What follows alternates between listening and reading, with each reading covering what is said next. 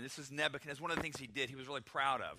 Next thing, this is actually when you walked into ancient Babylon, you would go down the way in the main road called the processional way, and it was the walls had lions and all kinds of really bright, incredible artwork.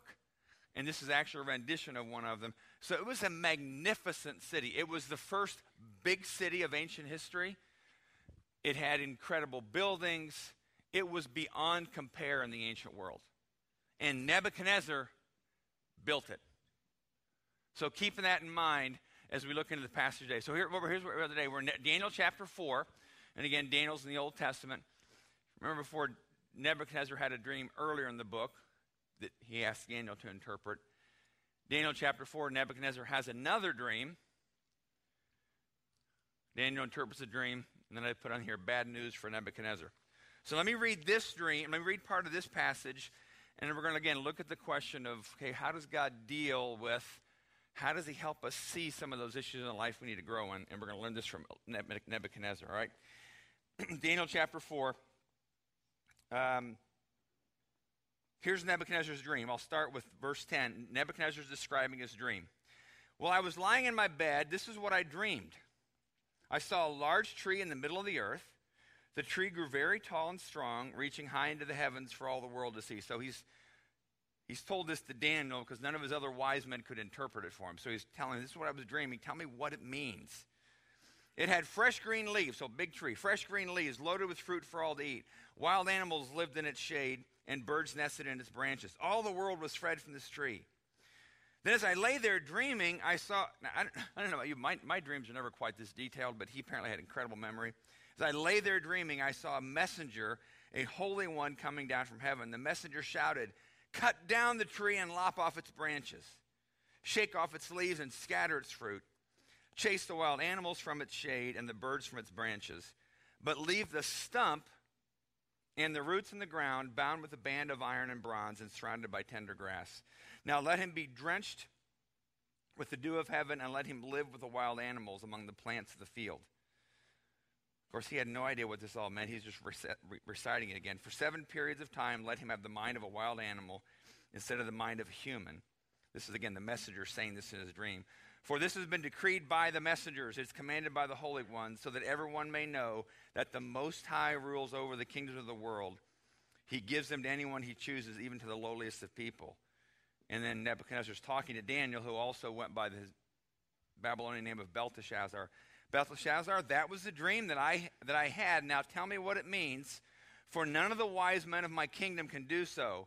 And I always love when he says this about Daniel. But you can tell me because the spirit of the holy gods is in you. Daniel was known by the king as, you've got something in you that others don't have. So tell me what this means. Upon hearing this, Daniel was overcome for a time, frightened by the meaning of the dream. Then the king said to him, don't be alarmed by the dream and what it means. And Daniel says, I wish the events foreshadowed in the dream would happen to your enemies and not to you. And then this is what the dream means, Daniel says, verse 24 of chapter 4. This is what the dream means. Your Majesty, and what the Most High has declared will happen to you. You will be driven from human society, and you will live in the fields with the wild animals. So again, this tree was the king. Being cut down was saying that God was going to send Nebuchadnezzar out into the wild. You will be driven from human society, and you will live in the fields with the wild animals. You will eat grass like a cow, and you will be drenched with the dew of heaven. Go to that next picture, Paul. Painting from 1795 of William Blake, a British poet, British artist. His perception of what this is describing. Nebuchadnezzar actually becomes like a wild animal, and he finds himself out in the wild, living like an animal. But the stump and roots of the tree were left in the ground. This means that you will receive your kingdom back again when you have learned that heaven rules. So the dream basically means, King Nebuchadnezzar, you saw this big tree. It was about you. It was about your power, your authority, your splendor. Look at this city. Look at the people you rule over. Look how you've basically dominated the world. But when the tree gets cut down, Nebuchadnezzar, that's you too. And God is decreeing that you're going to basically go insane You're going to live out in the wild like an animal. Your fingernails are going to grow like claws, and your hair is going to grow like an animal. So you can understand why Daniel was frightened to tell Nebuchadnezzar this. I was telling this story to my 9-year-old son. He asked me to tell him a Bible story, and I always tell him whatever story I'm preaching on. Makes sense to me. And I was trying, and he said, "Dad, I know this story." I said, "How do you know this story?" We read it. He goes to a Christian grade school. We read it in school this week because we were reading crazy stories from the Bible. All right, this was one of the crazy stories. But Nebuchadnezzar is kind of, because of his pride, he becomes like an animal. Because Daniel then says to him, "King Nebuchadnezzar, please accept my advice. Stop sinning and do what's right. Break from your wicked past and be merciful to the poor. Perhaps then you will continue to prosper." In other words, Daniel knew that Nebuchadnezzar had all kinds of pompous, arrogant, prideful issues, and it was all about him and not taking care of others. And he says, "King, would you stop sinning and do what God asks you to do?" So go back to the next slide, or go forward to the next slide, Paul. So then what happens? It says there was one day that Nebuchadnezzar was looking out on this great city of his. He's looking out on his hanging gardens and his incredible buildings and walls and colors, and he says to himself, "Look at all that I've done." And then it says immediately a voice came from heaven, and then what happened next was exactly what Daniel said that the dream would happen. Nebuchadnezzar goes insane. He lives out in the woods, in the jungle, or wherever, in the wilderness. It was either 7 months, 7 years. It was kind of unclear about how long it was. But he's living like an animal because it was God's judgment on him. And again, I'm keeping in mind my wife saying, focus on the positive. But what do you do with that? Is that how God deals with people? So then it says, then Nebuchadnezzar says, "I finally came to my senses. And then I praised and worshiped the Most High God and honored the one who lives forever." Then he says in verse 36, "When my sanity returned to me, so did my honor and glory and kingdom. My advisors and nobles sought me out, and I was restored as head of my kingdom with even greater honor than before." And then go to the next slide, 'cause this is the last part of the passage. "Now I, Nebuchadnezzar, praise and glorify and honor the King of heaven. All his acts are just and true." And this next statement is like an understatement of the world, right? "And he's able to humble the proud." It's like, wow. So Nebuchadnezzar has this pride issue, and God, in a really disruptive way, gives him this dream, and then in a really disruptive way of insanity, exposes this to Nebuchadnezzar, and that's the only way Nebuchadnezzar deals with that issue in his life. Seems severe, seems large, seems like over the top maybe. Okay, God, what's up with this? And God, why?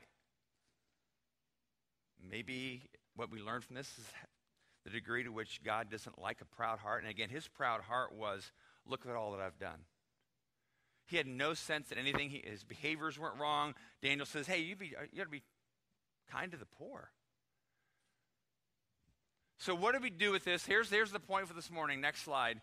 Jesus will disruptively humble your pride. And you're like, wait a minute, okay, the last time I had a dream where God talked to me was probably not, that's not something we typically experience. It's like, wait, I don't stand over this big city and boast about what God's doing in my life. But think over and over again of the stories of the Bible and stories even of the New Testament when Jesus was really disruptive about people's pride. So this story shows some dramatic, large examples. But remember the disciples? Just a few stories. Remember the disciples? Their pride was leading them to say to Jesus, Jesus, when you get in your kingdom, can I be on your right hand and my brother be on your left hand? Because it was pride that was leading them to say, we have a certain way we want to do this. And then Jesus, patient with them, tells them, if you want to be a leader, you've got to be a servant first. They didn't get it. So another time on the road, they're saying, Jesus, can we be like your top people? Because they thought what it was all about was getting this position of prominence. And Jesus says, you don't get it. If you want to be a servant, if you want to be a leader, you have to be a servant. And then what Jesus does, because he always likes to do disruptive things to get the point across. See the picture on the side wall over there, the whole story of him washing Peter's feet, washing their feet, washing the disciples' feet, a very disruptive way to get his message across to the disciples, and that was, you got to deal with the pride in your life. You got to deal with it. Because Jesus loves to be disruptive in those kind of ways. He was disruptive with the Pharisees. He was disruptive with anybody who thought they were better than what they were. Now, just for the sake of definition, let me make sure we understand what we're talking about here, because pride is that sense of, I don't see myself as being wrong. Let's get it down to life in my relationships. A prideful person, think of prideful people you've interacted with. Hopefully it's not the person sitting next to you, but a prideful person is someone who thinks they are doing it right. Now, a humble person, which sometimes we misunderstand that word, humble does not mean a lowly person who has a low self-esteem. A humble person means someone who chooses to use their position and authority to serve other people. So, what does it look like in your life or my life for Jesus to bump up that part of our hearts? I'll tell one story, and then I'm going to do a few more. There was one time where I was in a setting where there was a guy where it was a gathering of pastors, and there was a guy in my group that he was dressed like the best TV preacher you've ever seen. He had gold jewelry and looked really sharp. And so I'd already sized him up as a pretty proud person. Because pastors do that to one another. And then he's talking, he's introducing himself, and he says, my name is Pastor Bob Smith, and I pastor, the Word of Power Spirit Church. And he said it in this real kind of pompous way. And I thought, I can't believe this guy. So we're talking, and then he has a chance to talk about his life growing up. And he starts talking about growing up in poverty in a home of abuse, and talks about as many years he spent in prison where God finally got his attention. And I realized in the conversation, he wasn't the pompous one, I was. And God had to use a really disruptive I can remember where I was sitting in this circle of people when it hit me, and I thought, ooh, God, that was pretty good. It was kind of like, God knows how to get around the way you think. And it just kind of hit me square between the eyes, and I thought, God, why do I do that? Why do I think I'm better than him? Because a proud person is when you think you're better than somebody else. And there's not one of us here that could say we're 100% humble. My guess is we all want to be, but how does God get that message across? Yeah, he could use a dream. Yeah, he could bring a prophet into your life. He could send you out in the woods so you're running around naked like an animal.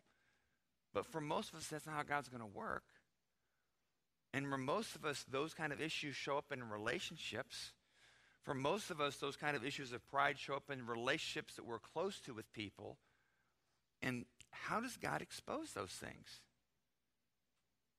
How do you find out? How do you know?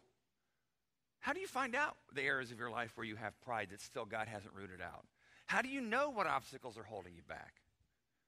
And again, pay attention to the ways in which Jesus disrupts people in the Bible, and pay attention to how he may want to disrupt you in your life. And I'm going to ask you, at the end of the service today, I'm going to ask all of us to invite God to disrupt us if he needs to show us things about our hearts that we haven't seen or we've been blinded to.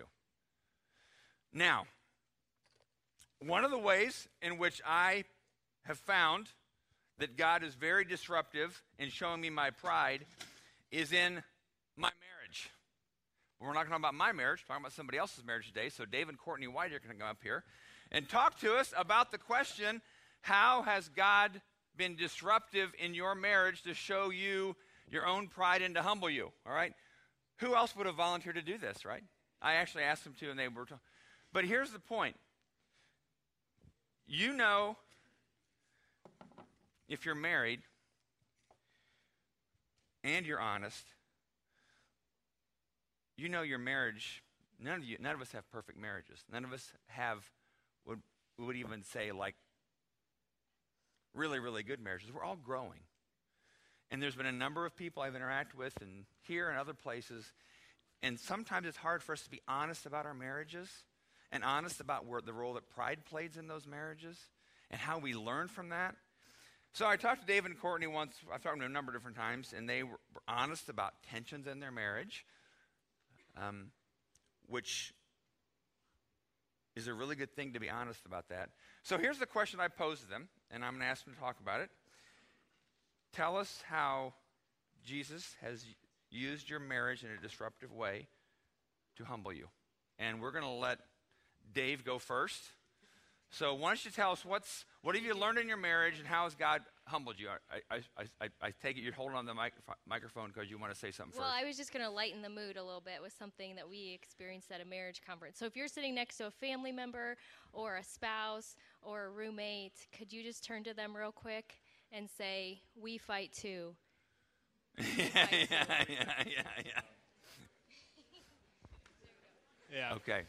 All right. So in a moment of confession, and for my wife's sake, whenever we have conversations privately, my mind's going 1,000 miles an hour, and then all of a sudden we have something publicly, which is very rarely in a setting like this, but normally when we're processing life with other couples that we trust, I'll say things that she's never heard before. So I apologize beforehand because I may say something that she's like, I never heard him say that before.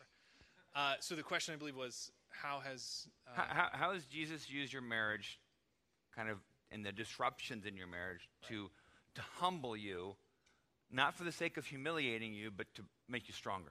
Yeah, totally. So one of the things that I think is kind of in the base of our marriage is our family backgrounds.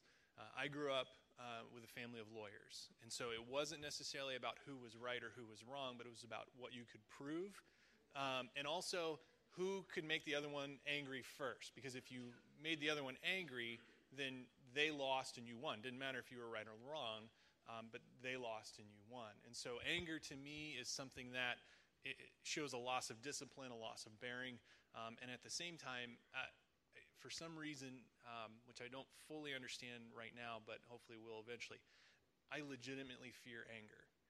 It's something that I flee from whenever possible. And Courtney and I have been up here before. We're both a part of Celebrate Recovery. That's driven me into a lot of bad places. And so it's something that, as I grapple with my fear of anger, I'm also coming to understand different aspects of myself. And that plays out a little bit differently in Courtney's life, which I think I'll let her share about. So God did pair us together kind of perfectly. If He fears anger, when we got married, I experienced a lot of change in my life as a Christian in college, and thought a lot of things were behind me.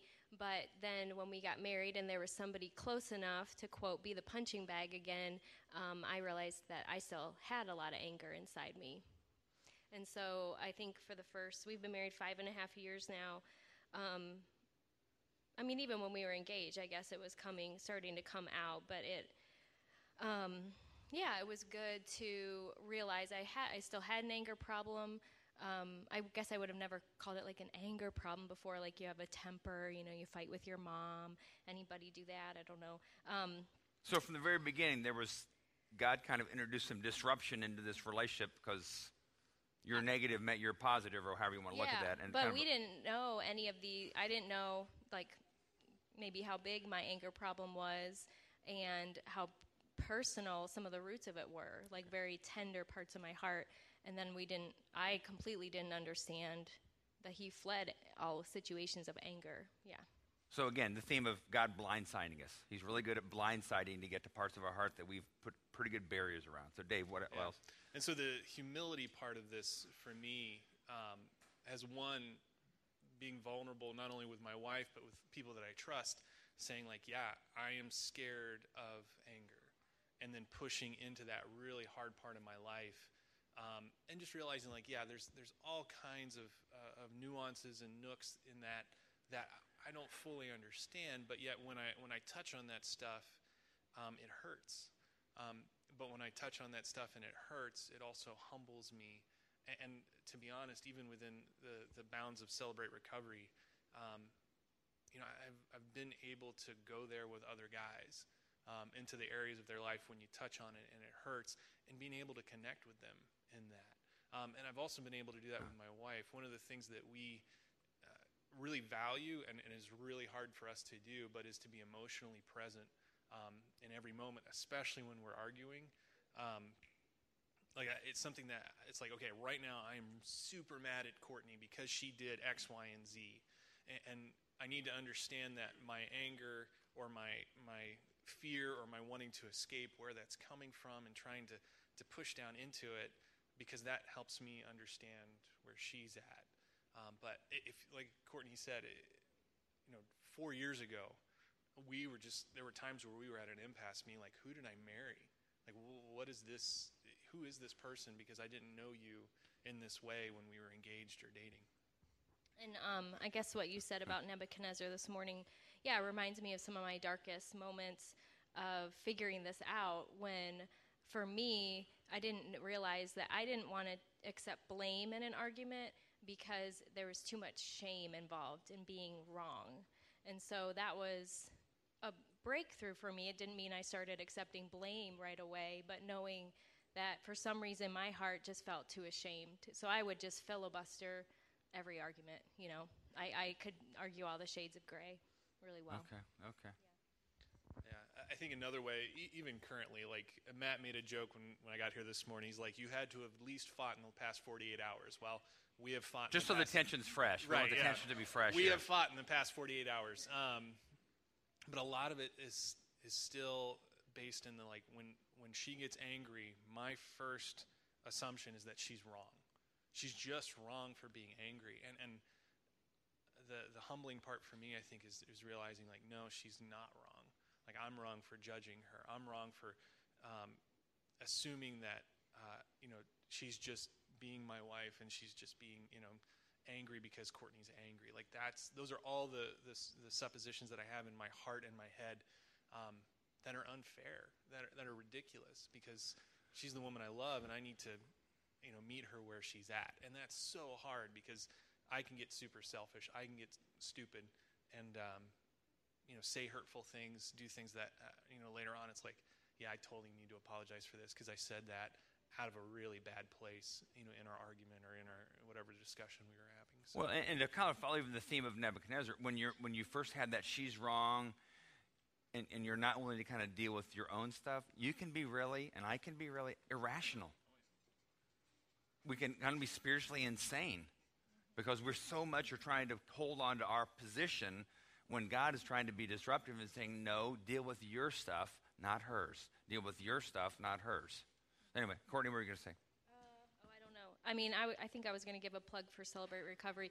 When I read the anger brochure, and I just read it like 2 weeks ago, even though I've been dealing with it through CR for like a whole year and a half, I was like, wow, there's a lot more to the anger stuff that, you can just think of the person who gets loud when they get upset. But it was interesting, all the nuances of, I should have asked Trevor and Vanessa to put some of those brochures on our table over there.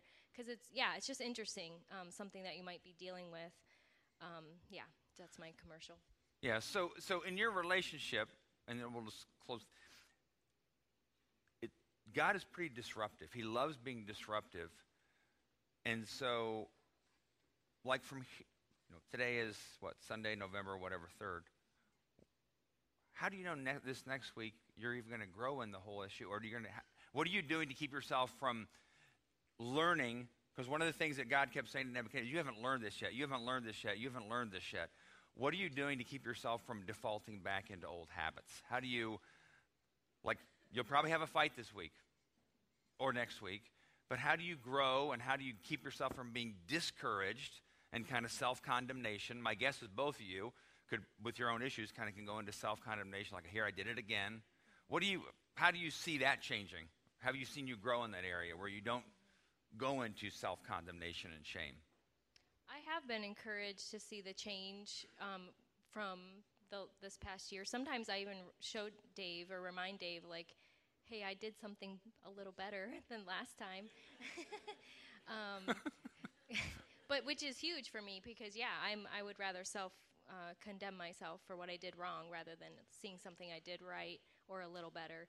But I think the people that have been a part of our lives through joining the prayer team here and Celebrate Recovery and are just people that we open up to and ask for prayer. So relationships and your own vulnerability and humility in that way is a large part of your healing. Well, because I think we both saw a lot of growth when we stopped. We need other people to, like, Dave's not going to help me be a better wife. Other people are going to help me be a better wife. And other people are going to help him be a better husband. I can't teach him how to be a husband. I'm not a man. But that takes vulnerability and humility to share with your friends, I have an anger issue. So that's part of the healing too. Dave? Yeah, I mean, along the same line, I always, with the guys that I meet with, I always put it in the context of, like, culture tells us we should be John Wayne, we should be, Sylvester Stallone, like these heroes that can do it on their own, and you save the world by just being, your own little person and fighting hard and overcoming setbacks, and it's like, that's a total load of crap. When I look at the military and the way they work, it's never an individual that's saving the day. It's a team. It's it's everybody working together, and it's just not. I've come to this idea in the past couple of weeks as I've been talking with guys in my life. Oftentimes, I'm tempted to meet stress, to meet an argument that we have or other stuff going on in life with an event. I want to have a point where I can feel good or have some kind of release or, meet the stress in my life with something unhealthy instead of dealing with the stress in my life. And I've just realized, that's not working. It's never worked. And so one of the best things I can do, and this, once again within the context of Celebrate Recovery, is I have a sponsor, someone that I can call day or night and just have a conversation with about what's going on in my heart, what's going on in my life. So a great example, not last Wednesday, 2 Wednesdays ago or something like that, our car broke down. I was, trying to figure that out. Plus there were other stressful things going on in life. And it was just like, today I need to call my sponsor. Like, I need to call and have that conversation. And that's so hard to do because it's like, hey, I want to be John Wayne. I want to be Rambo. I want to do this on my own.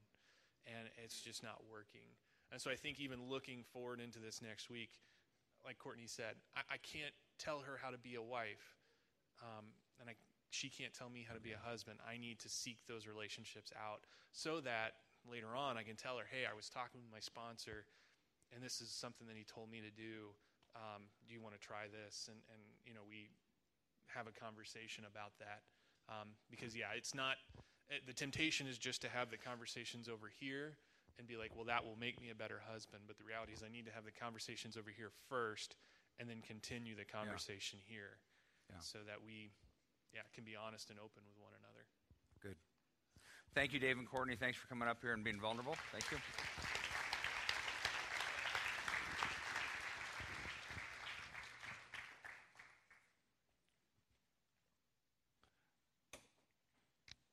Be open to whatever ways Jesus wants to show you things in your heart you need to deal with. Just be open. And I'm going to even ask you to invite that from Jesus. Invite him to kind of point out things in your life. It may show up in your marriage. It may show up in your work relationships. But I think what Dave and Courtney said too is we all need people and relationships to help us grow in those issues. You can't do it alone. You can't process it by yourself. The Christian life, following Jesus, is not meant to be an individual sport. It's a relational reality. So we finish every week at Exodus with communion. And Jesus said, this is my body broken for you. This is my blood shed for you. Do this and remember me.